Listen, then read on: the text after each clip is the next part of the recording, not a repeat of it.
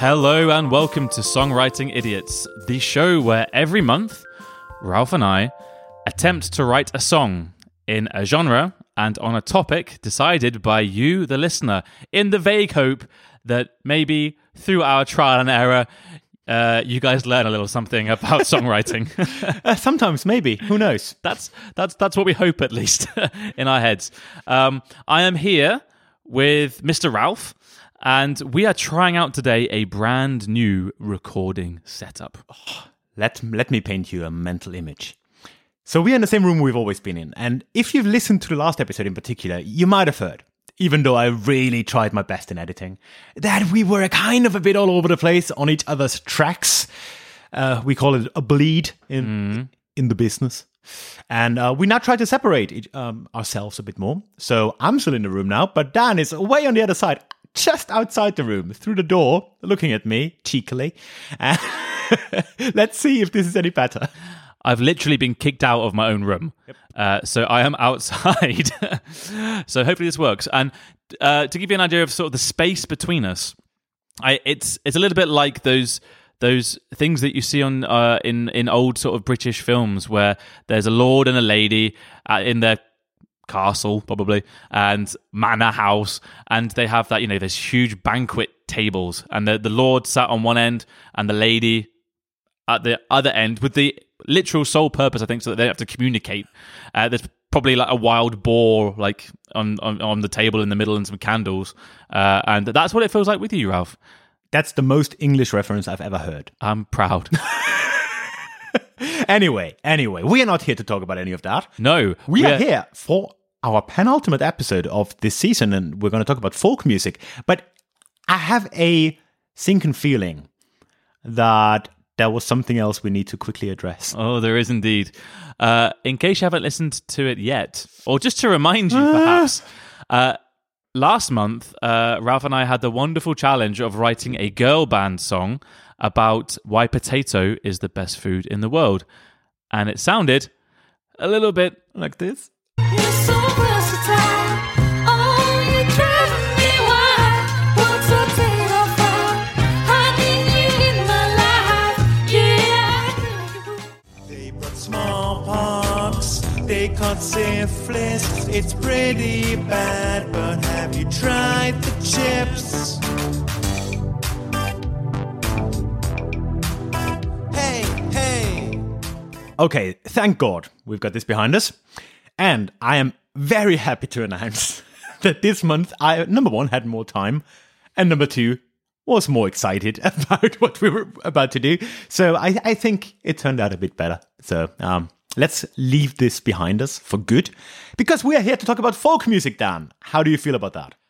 Well, I don't know about you, but when I thought of folk music, or when we got the genre of folk music, I was a bit lost, because I felt like I knew what folk music was, but then I realized that my idea of folk music is just an absolutely minuscule version of what folk music really is. And it's a little tricky when you have such a broad genre to deal with, to narrow it down to what you actually want to do. Yeah. So this is probably a good time to talk a little bit about the history of folk music. And I presume, Ralph, our resident historian, there's probably quite a lot of history around folk music. It's so hard to pin down. You already said it, right? It's not only a broad genre. I would argue it isn't even a genre. It's more than anything, traditionally at least, it's a description of anything that is not professional music. And that was the use for folk music for forever, basically. So we've been doing folk music since the day we began. Well, we are, and we always will be folk musicians. But you know what I mean. If you go back, folk music. What does folk music mean? I actually read one quite a cool definition. Actually, folk music is a type of music that represents a culture, which you can define as broadly or narrowly as you want, I guess, and can be performed by a group of people with the instruments they have at hand, whether they are trained or not as musicians. So that's kind of the broadest definition I could find. I think it's good. I mean, it's not all-encompassing, but it's good. The problem with folk is obviously, if you go back, you could go back to Babylonian times, to Sumerian times, doesn't matter, right? They all had some sort of music.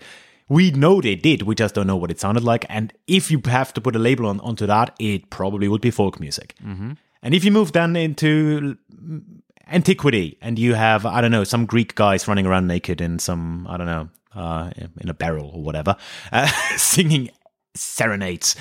That's a horrible, horrible description of Greek times. Anyway, that would probably be labeled folk music.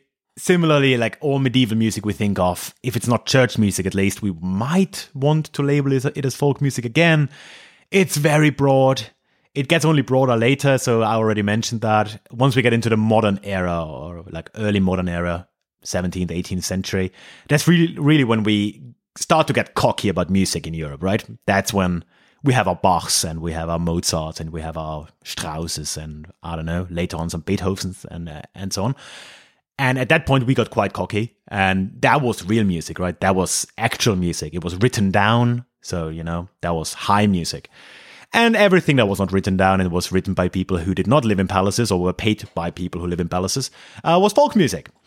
And I think that didn't change for a long, long time. That is the time we can probably look at Irish traditional folk music, probably the best known example. But, you know, name any country, they had folk music. And I guess only in the 20th century did that kind of change. And I feel like it became some sort of a genre, didn't it?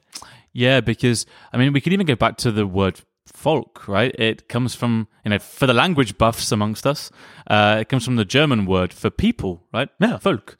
And you can see it kind of as the music of the people, like you said.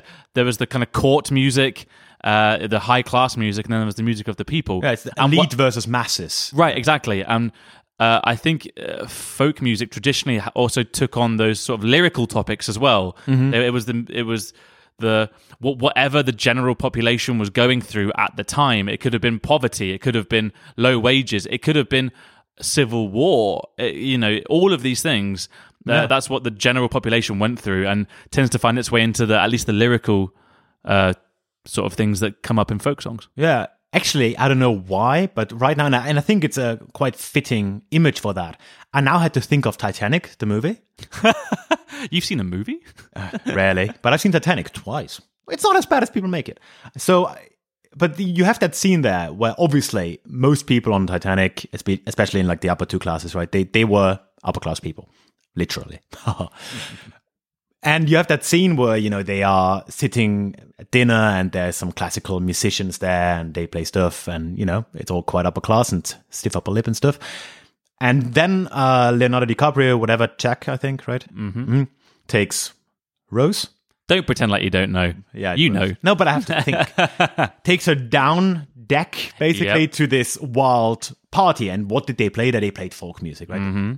Irish style folk music. And I think that is actually, you know, it's an oversimplification, of course, but that's basically what it was for a long time, I'd argue. That's not too far from the truth. It's a very good visual thing to show folk music, actually, yeah, compared to classical upper class music. Yeah. I don't know about you, but for me, when I think of folk music that I was aware of, really, and when I thought of like folk, I thought of artists like Bob Dylan and Joan Baez, Joni Mitchell, Cat Stevens. 60s, yeah. American music from the 60s. Exactly right. And I feel like that's an interesting place to talk about as well, because there was a lot going on in America at that time, right?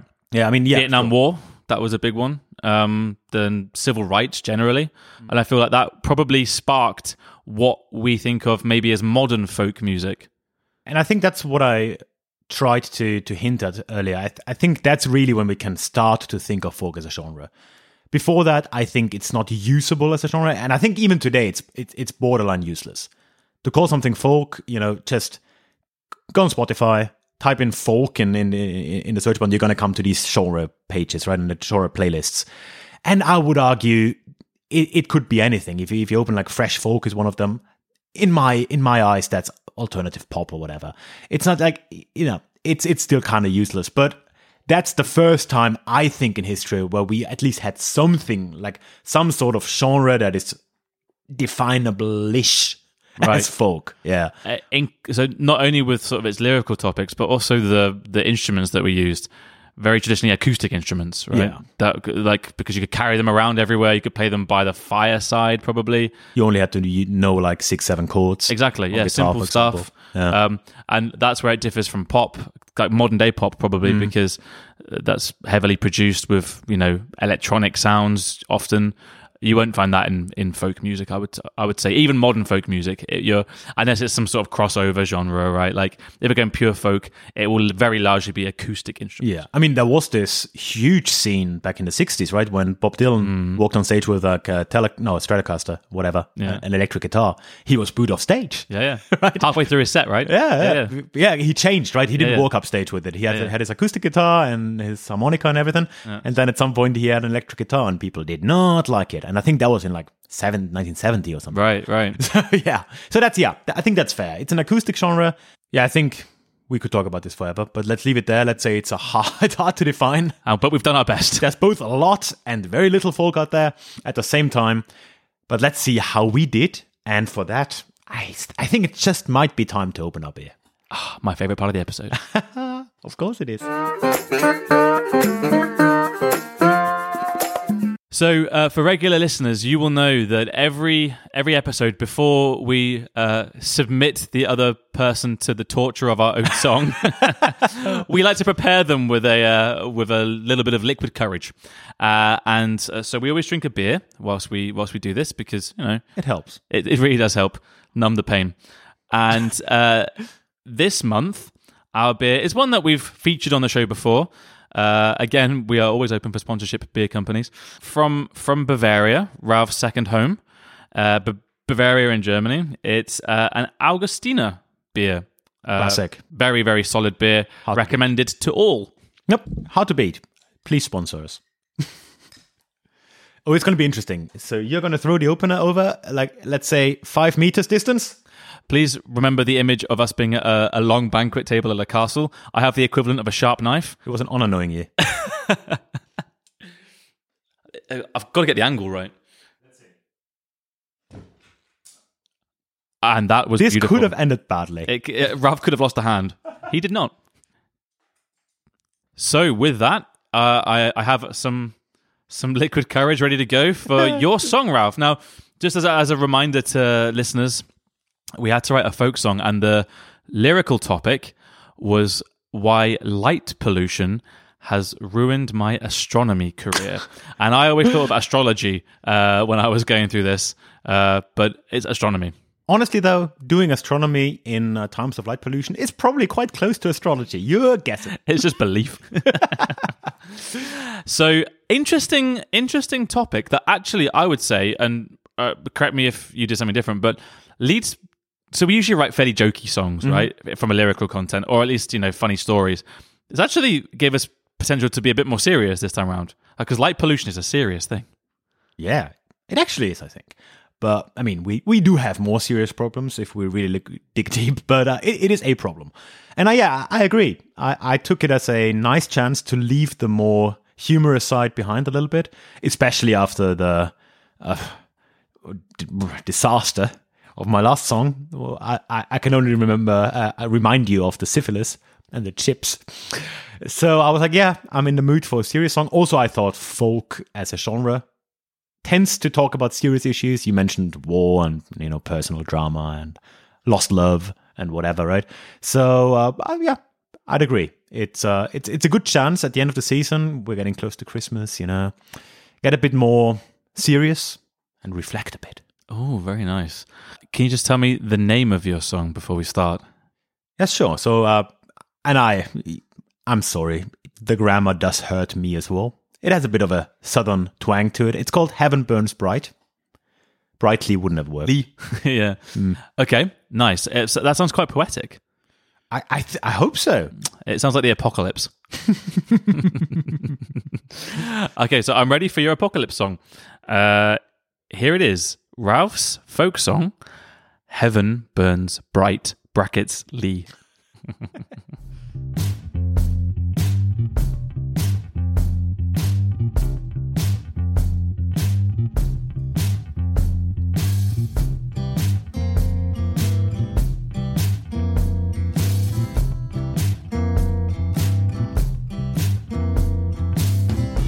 dusk comes falling, upwards we stray.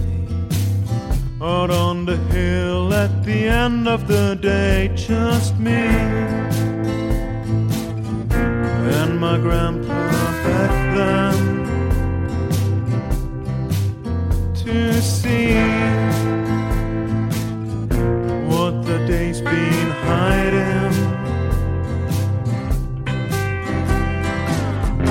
Heaven burns bright from the depth below. Both day and night the stars had to go.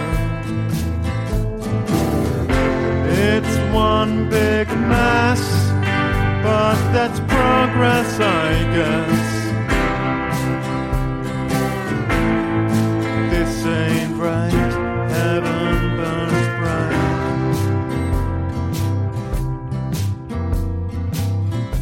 We were lucky, the old man and I had our chance to watch the sky no more.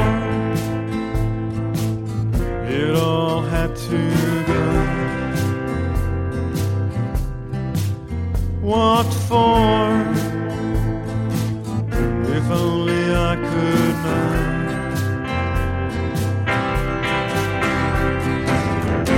Heaven burns bright from the depth below. Both day and night the stars had to go. It's one big mess, but that's progress, I guess. This ain't right, heaven burns bright.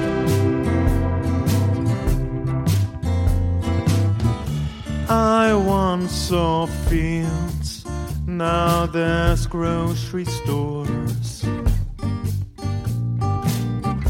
I once saw trees, now there's factory floors.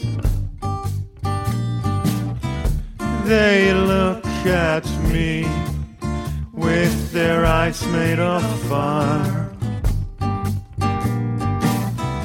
They look at me with their eyes made of fire.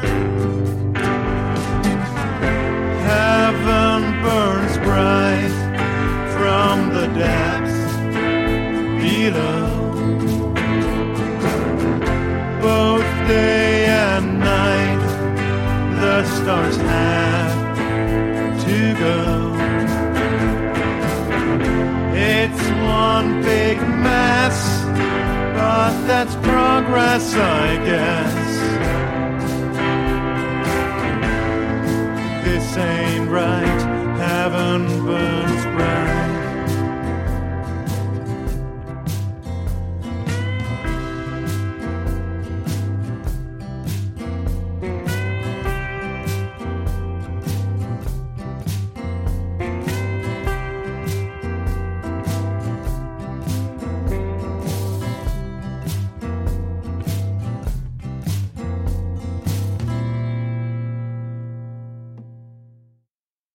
So, Ralph, usually after I listen to your song, I leave with sort of a giggle.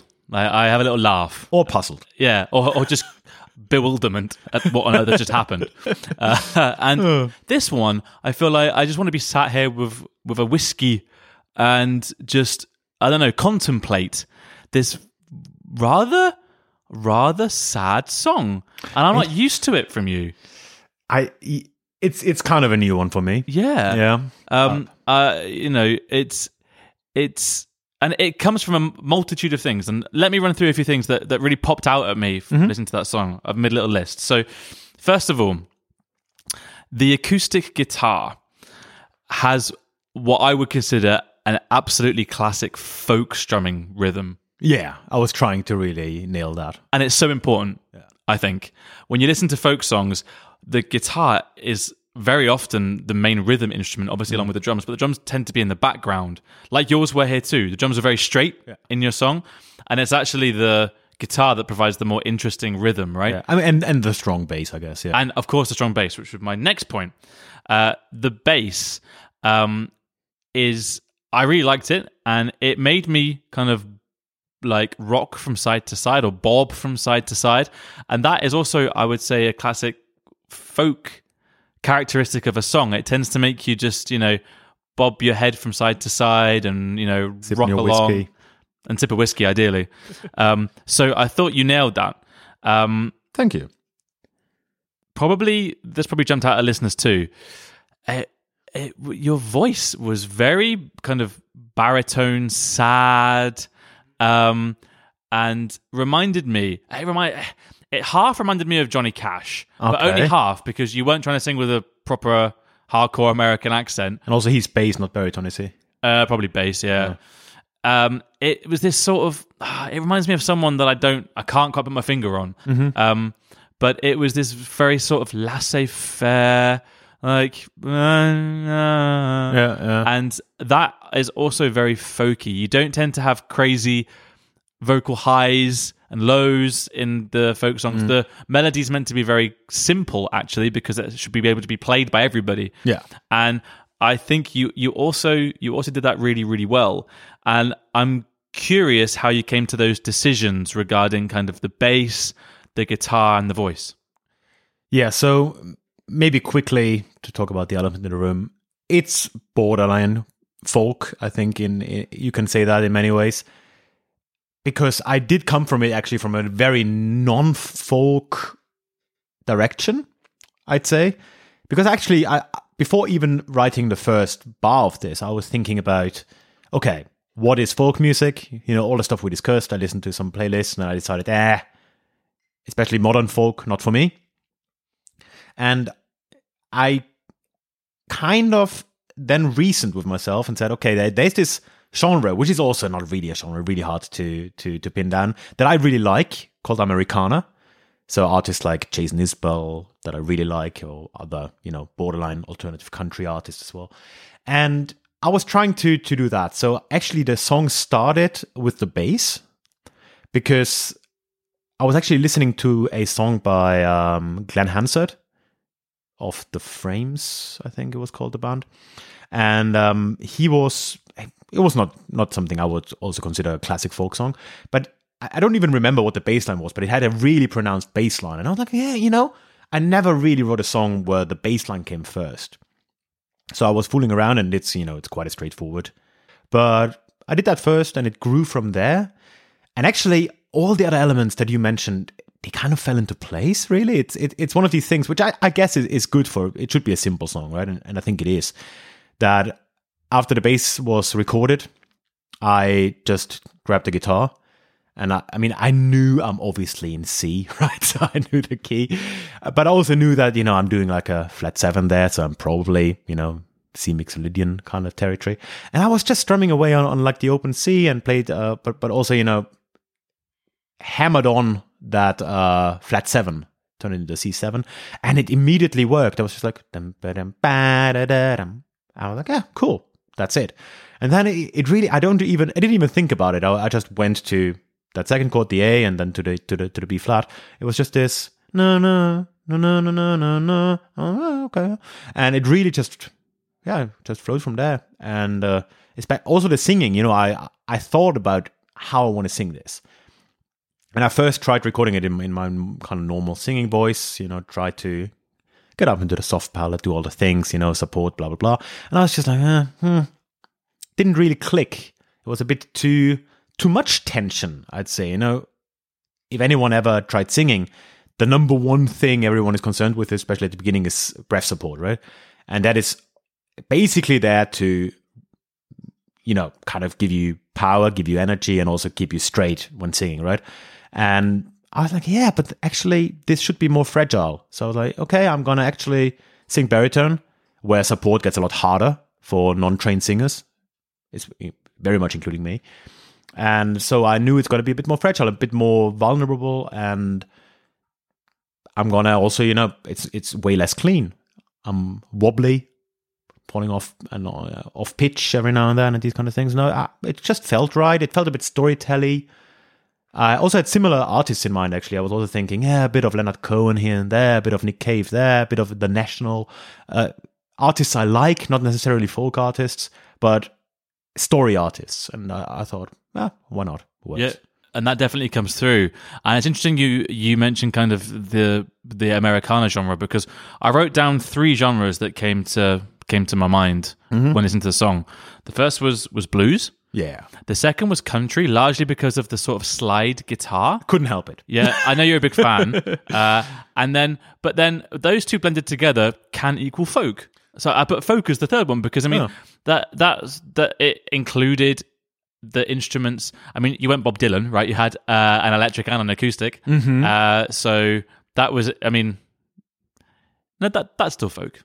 Yeah, we can roll with that because we all know that we can't really define folk, so we can roll with it. I'm glad. I was hoping the same because I like folk is an open thing, and sure, there's a lot of blues and country in there, but you know. Another one of my favorite things that you did in that song was this fantastic 3-word kind of rhyme that you did with mess, progress, and guess. Oh yeah, that was lovely. What was the line again? It's one big mess. But that's progress, I guess. Progress, I guess. Yeah. Progress, I guess. But actually, progress is not technically part of the rhyme because it's not at the end of the phrase. Yeah. But it just flows, doesn't it? That caught my attention straight away. I was like, yeah. And it's a strong statement as well. It's like, it's sad. Yeah, it feels like you're kind of resigning to the situation, right? It's quite sad. It actually came to me while driving my bike.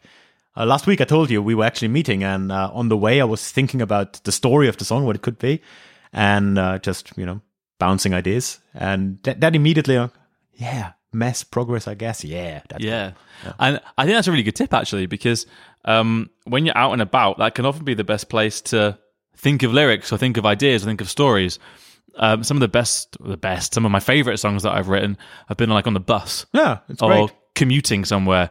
It's such a cool thing because you have this space where you can just think about. There's nothing else to do, so you can really relax. But also, you can't focus entirely on it, which is a good thing because you'd fall off your bike. Yeah, right. Or you crash into a car, or whatever.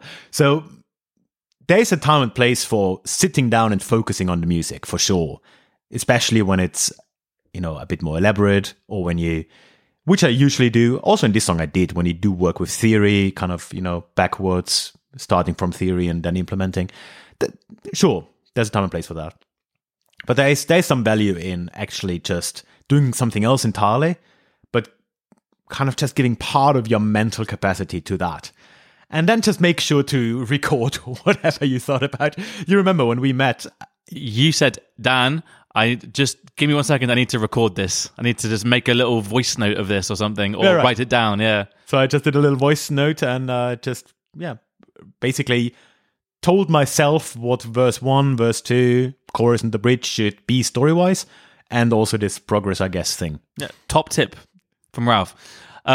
One final thing is what I always ask you. What did you find the hardest with writing this song? Actually, nothing in particular this time. It was kind of a smooth ride, also because I didn't have crazy ambition. I'm still kind of new to Logic, the program I was using. So I was like, okay, I'm going to keep it simple, not have too many tracks, not have too many elements, certainly not too many instruments. So there was a moment at the beginning when I was struggling with deciding what way I want to take this. So when I was thinking about, okay, folk, what do I want to do? And there was a moment where I was like, I could just write a bluegrass instrumental song or something. And I was like, that might be fun. Get the old mandolin out, do some bluegrass. But that actually took me a couple days to just get my head straight and be, okay, I think I want to do this. And after that, actually, writing worked really nicely. I think I spent maybe half an hour on working on the bass line, and everything else kind of came from there. And recording was actually quite smooth. Maybe that is interesting. I tried to do this as folky as I can, so all the instruments you hear, and with some minor exceptions, all the vocals are one takes. So I just turn on the song and I play the entire 4 minutes through on each of the instruments, actually. So that's kind of, I think it's a fun element, but also obviously it makes everything a lot easier because you have to then just commit. So yeah, smooth ride.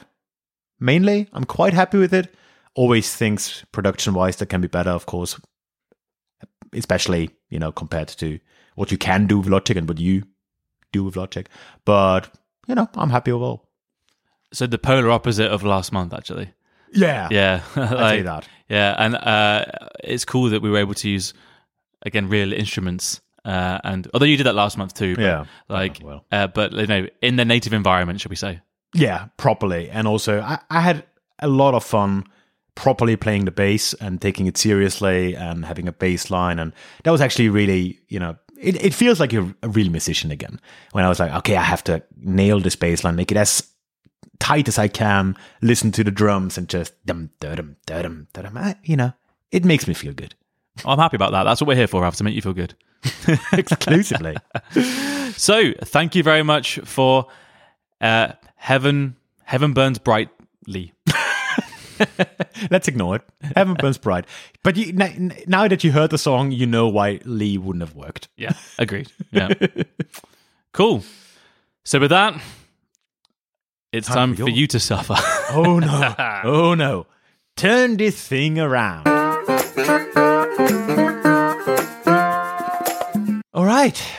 So now I'm pumped and excited. I'm glad you liked my song. That's always quite reassuring. You never really know. Yeah, sure. Right? You kind of write this in a vacuum. Yeah. So, I don't actually want to ask too much beforehand, but yeah, give me the name and maybe the overall idea of your song before we listen. Okay, so the name is The Night is Day. Makes sense. And the concept is essentially, it's a sad song as well. It's a guy that for various reasons wants to look up at the stars and he can't. And it makes him really, really sad. And he loses all hope, actually.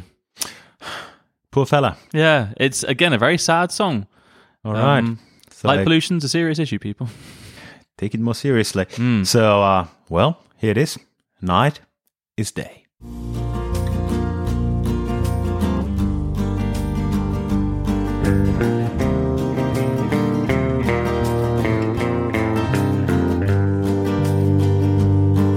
I've traveled far and wide to find a lover just like you.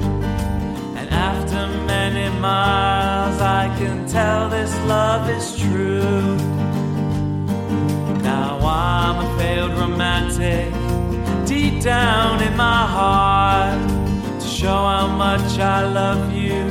Oh, just wait till it's dark. I wanna show you Venus, I wanna show you Mars, I wanna show you everything, but I can't see the stars. And I might as well throw all my hopes away, 'cause when I look into the sky, the night is day.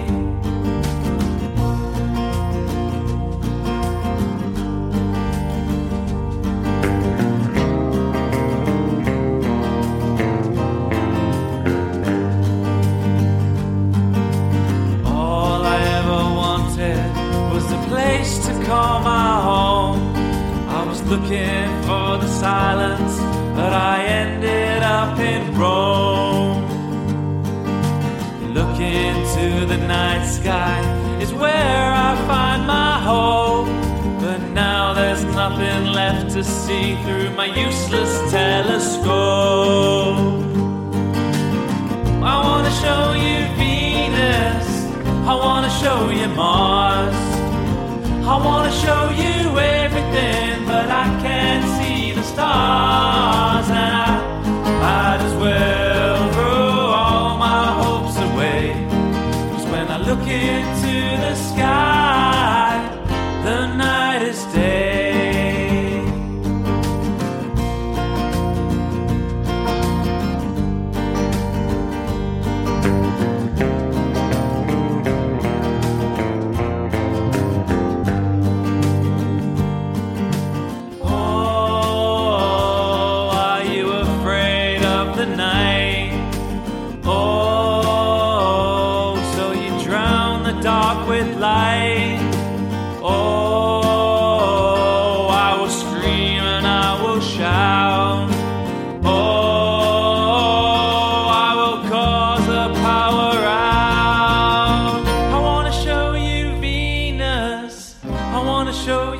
Mars. I wanna show you everything, but I can't see the stars, and I might as well throw all my hopes away. 'Cause when I look into the sky, the night is day.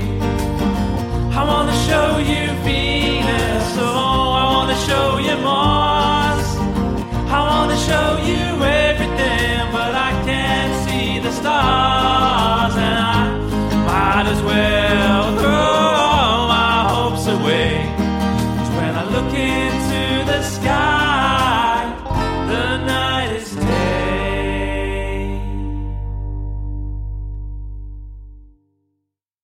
Man, that is catchy. That is proper catchy. It's one of these, you know, every now and then you come across a melody and you don't even necessarily hear the lyrics. You know the situation if you walk through a supermarket or whatever and there's something on the radio and you just keep humming that for the next couple hours. And that's one of those songs. Ah, great. That it plagued me for days when I was recording it.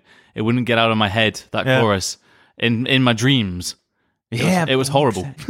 Yeah, it makes sense. I wonder what it is. I actually thought about it the entire time. And I think it has to do, I mean, number one, it's just a strong melody of, kind of core, not a crazy amount of movement, keeping it low in the major scale and stuff. That's always, something people remember.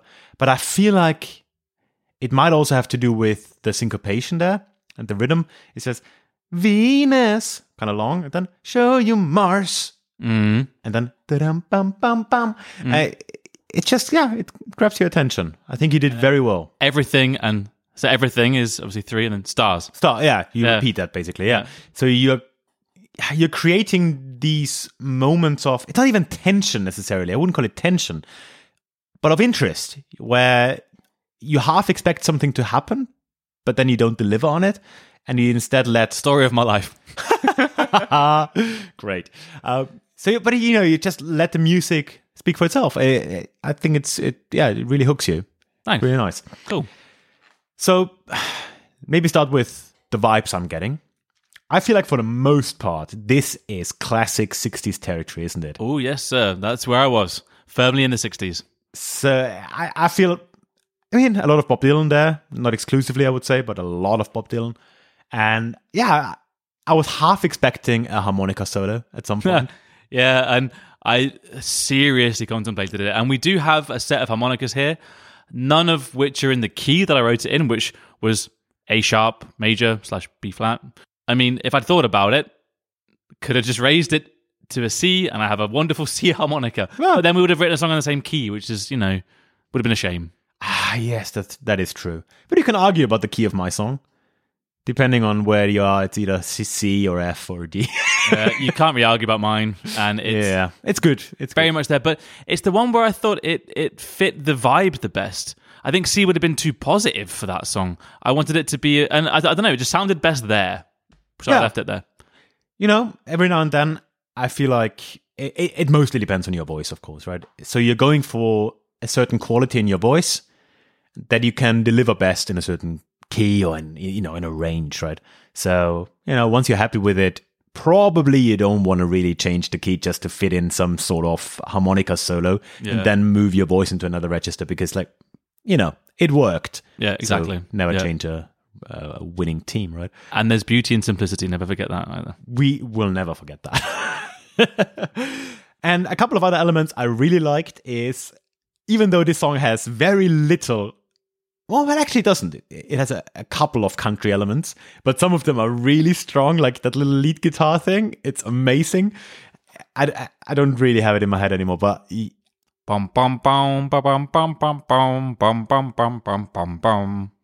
But at the end, you have another walk up to a higher note. You don't end on the lowest one. Yeah. And that made it so country to me. I don't know why. It's like classic. That's Johnny Cash territory. Yeah, and I think I was very much inspired by that.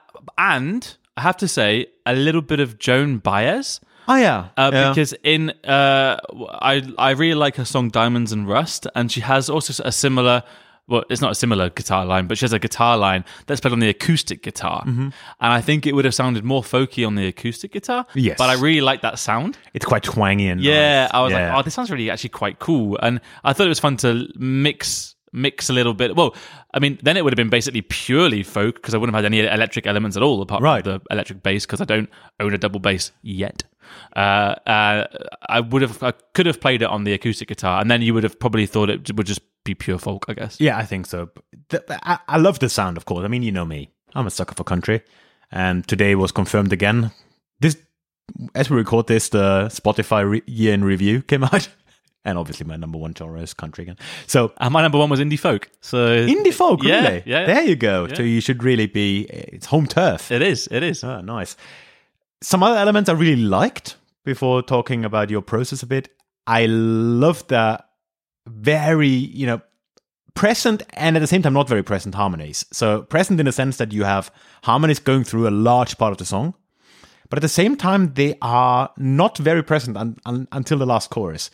And they build nicely, and they've always been there, kind of, or from quite early on, but you don't realize all that much for a bit, and at some point they really come out. So I think that works really nicely, quite tasteful. And of course, I'm a sucker for country folk bass lines. Boom, boom, boom, boom. It was the most simple bass line I've ever written, actually. I could have put more effort into it, probably, but I thought I'm not going to focus too much on making an interesting bass line like you did. You started with your bass line, which is interesting. My bass line came last. Yeah, okay. Yeah, actually, I like it, but at the same time, a little bit of embellishments, because I can already hear it. You stick to the 1/5 thing. Yeah. And when I'm like, I'm gonna show you Mars, boom, boom, boom, I hear it, but it's not there. But it should be a boom, boom, boom. I did that on purpose. Let's say you did. So now you already said that you obviously didn't start with bass. I didn't think you would. What did you actually start with? Did you start with the melody because you said that you had this chorus in your head the entire time, or did you start with guitar, or what was the process there? It was absolutely fascinating for me, this process. It was very different to how I normally write songs.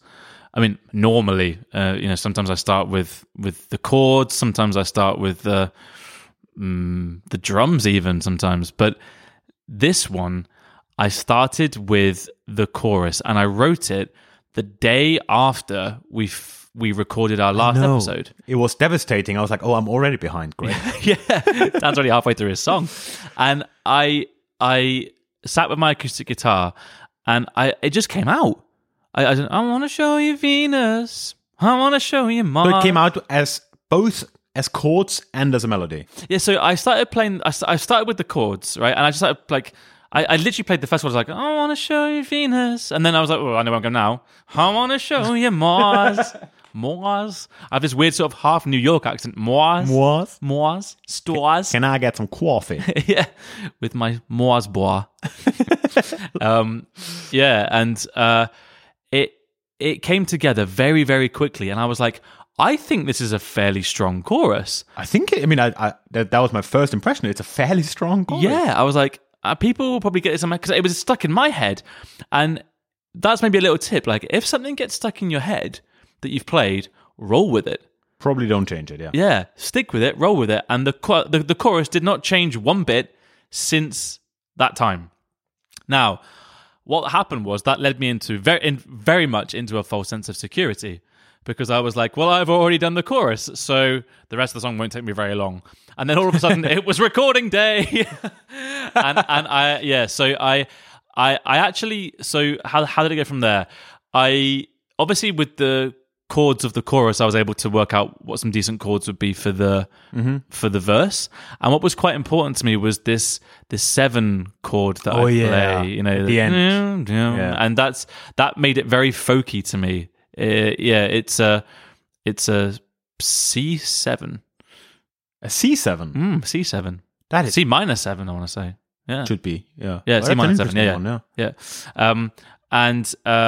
Yeah. I was like, this makes me feel like folk. And there were some other odd things about my song, like the fact that usually for a verse you have 8 bars, sometimes 12 bars.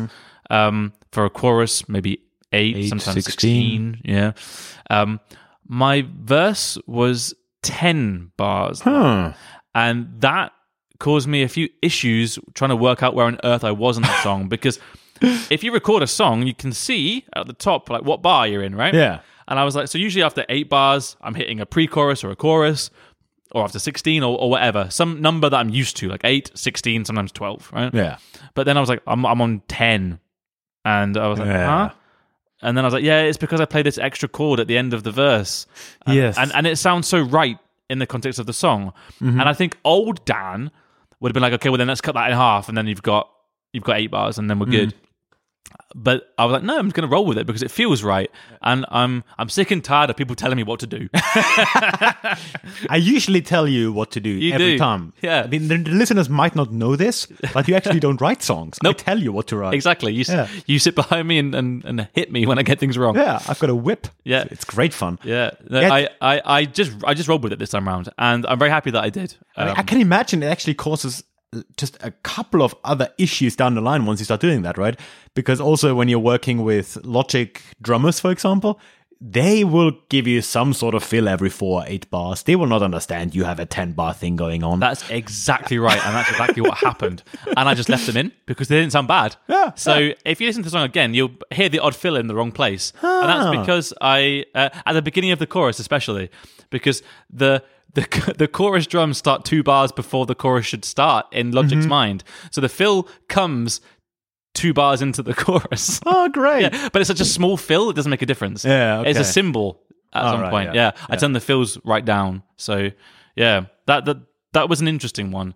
And then one thing that I really enjoyed doing was making that guitar line. That when I put that in, I was like, oh, here's my song. Yeah. Here's my song. And I love The that finishing moment touch. when you find that one element that makes your song. And for me, it was that and the chorus, obviously. Yeah. That's cool. Yeah, that's and it just goes to show how different every song is.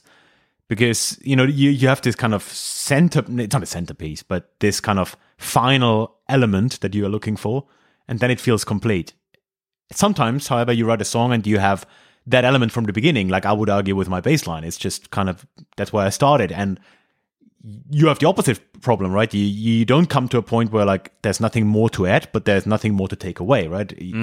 And every song is a bit different in that way. Yep. And that really keeps it interesting. And that's why songwriting is such a fun thing to do, people. Right. It is. Please do it. There was an interesting, also kind of pressure that I felt Why? because I'd written what I thought was a good chorus, and you feel like the rest of the song has to live up to that chorus. Yeah. That was also a little bit tricky. I was like, I really hope I can do the chorus justice with the rest of the song. And for me, again, one of the most important things was the acoustic guitar rhythm going through, and the rhythm's quite straight through the whole song. The drums are very gentle in the background. The guitar carries the rhythm. All of it a one take, very much like your song. Nice. Yeah. Okay. So, yeah, I feel like, though, you shouldn't... Number one, I think it totally worked. But number two, I also feel like it's actually well accepted. And I don't think that's a good thing. But I feel like in popular music, it's quite well accepted that verses tend to be a lot better than worse than choruses. It's, what kind of weak verses many quite popular songwriters get away with. Yeah. I'm like, so you shouldn't be too hard on yourself with the expectations there. But I feel like, sure, your verse is nowhere as catchy as your chorus, but it's fine. And it has a simple melody that repeats. That is classic folk as well. Almost nursery rhyme like. Dum, dum, dum, dum, dum. Like, that I think is very important because it's easy for people to sing along to. That was also important to me. To keep the melody and the verse also very simple, but defined, almost nursery rhyme like. Yeah. Yeah, I think that's basically what I said earlier as well, right? That you don't really move, or you kind of stay in the major scale, and you don't move very high up either. You do a lot of 1, 2, and 3s basically. Yeah. So a lot of Mary Had a Little Lamp and Twinkle Twinkle Little Star in some order. Yeah. And that's obviously what always has worked. And I think, what could be more folk than that? And with that, I think, do you have anything to add, or can we, sadly, and I mean it honestly this time, leave folk behind? I've actually got loads to add. How long have you got? Like, we're basically going on a mid-season hiatus, so I've got like months. No, I really enjoyed it. I'm also happy how it turned out, and I think if we put both our songs back to back, they wouldn't sound out of place on the same album. That's what I was. Yes, I was thinking a similar thing. It's impressive because I really coming here today. I didn't think my song was particularly folky, and listening to yours at the beginning, I was like, "David, that's folk." But yeah, if you align production styles, if say we went to a studio and recorded an album, the two of us with the same band and the same equipment, and those two songs were on there and back to back, that would work. That would be fine. Correct.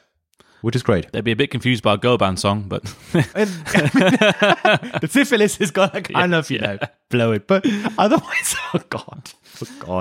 So with that, we sadly say goodbye to folk. Thank you to folk music for being so awesome. It was really cool. It was. I really enjoyed it. And now it's time to talk about what we do for the season finale. All right, Dan.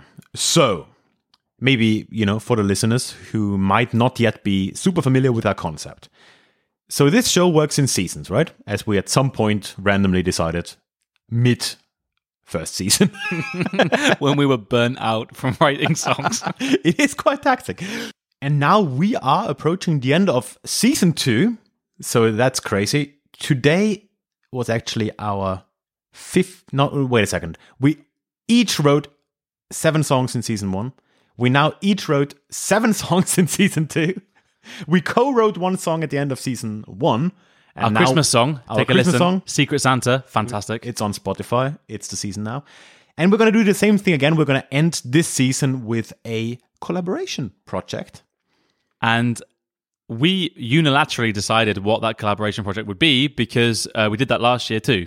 To be fair, though, we did have a vote, you remember? Yeah, we did. And it was Après-Ski was actually in there. And it was a close second by 1 vote. Yeah. And then we decided to, take that as our end of season special, right? So last year was Christmas song, of course.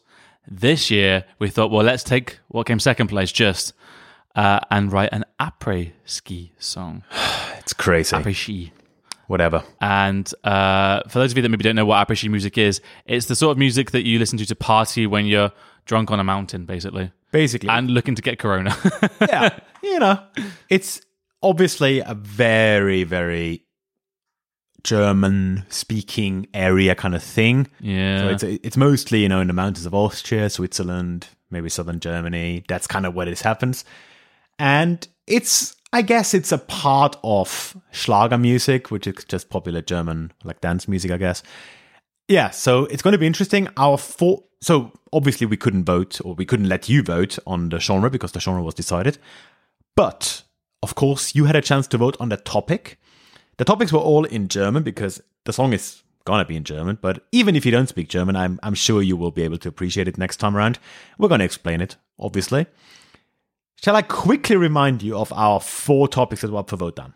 That would be amazing. The 4 topics that we came up with drunk around a table a few weeks ago. It was lovely. It was wonderful. It was quite special. So, and I'm going to try and translate again. It's a bit hard. Number 1, 3G, genesen, geimpft oder geil, which means 3G, for the first letter in the 3 German words, of recovered, vaccinated, or horny. So, it's just a play on words about being horny in times of Corona. Number 2, lass mich dein Jägermeister sein. Let me be your Jägermeister. Which is... I've got a... Has a nice double meaning there too. Soft spot in my heart there, yeah. Then we have Pulverschnee, which is powder snow, but, very much code for cocaine. And simple and easy, geiler Arsch. Nice ears. Nice ears. So, Dan, we were running votes again. You can always vote on the website, but the easiest way to vote is on Instagram. And our master of Instagram, our head of social media himself, Mr. Daniel Courtney, can you tell us how people have voted? So, I would love to say this was a close run thing. It wasn't. It really wasn't. Geile Arsch came in last place, which was surprising to me. That is surprising. Nice ass. For came me, in last. Pulverschnee, clearly last place. Pulverschnee was third place. Then we had the frankly excellent Lass mich dein Jägermeister sein, Let Me Be Your Jägermeister. And the clear runaway winner was 3G Geimpft, Genesen oder Geil. And I think that was the winner from the start. It was the winner of our hearts. Yeah. So we are writing a song together for the first time this season and only the second time ever on Songwriting Idiots. So next episode, you can look forward to a song, an après-ski song created by the frankly genius minds of Yours truly. yours truly and the other yours truly. Beautiful. So yeah, I think that's going to be a nice end of the season. Probably, since it's already December now and we are kind of behind schedule, let's just move it into January. Make it easy on It's ski ourselves. season, January. Yeah, January is peak ski season, Corona or not. Yeah. Ornicron or whatever it's called. Yeah. Whatever variants here in January, people let us know. I only know 3 Greek letters. I'm lost. I've been lost long ago. Also, how do we go from Delta to Omicron? Apparently, there were a couple of. Let's not talk about it. Yeah. Apparently, the letters in between were already taken by other variants we never heard about. Interesting. Anyway, so it's going to be January. And, well, that's going to mark the end of this season. It's going to be a blast. It's going to be a blast. There's going to be, and I'm looking forward to that again, we're going to do a season in review special after that. That's always fun. Maybe last time, if you've been a long time listener, you know that we played the last song of the season, Secret Santa it was, live in all other genres. Yes. So maybe, I'm not going to promise too much, but maybe we're going to play Geimpft, Genesen oder Geil in the other 7 genres. I'm looking forward to Genesen, Geimpft oder Geil in gypsy jazz style. That's going to be fun. This is going to be fun. In death metal, in disco. It was a good season, but we're going to talk about that. Thank you for being with us so far, and the highlight will for sure be next month. If you don't follow us yet, Instagram's the place to be at Songwriting Idiots, and you can always write us an email at podcast@songwritingidiots.com. Also, of course, obviously, follow the podcast wherever you listen. Follow on Spotify, follow on whatever podcast app you use. And then we will see you, or you will hear us, whatever, in January. And until then, all the Merry Christmas and stuff. Listen to Secret Santa. Yeah. And we'll see you in January, ready to party with our après-ski song, Geimpft, Genesen oder Geil!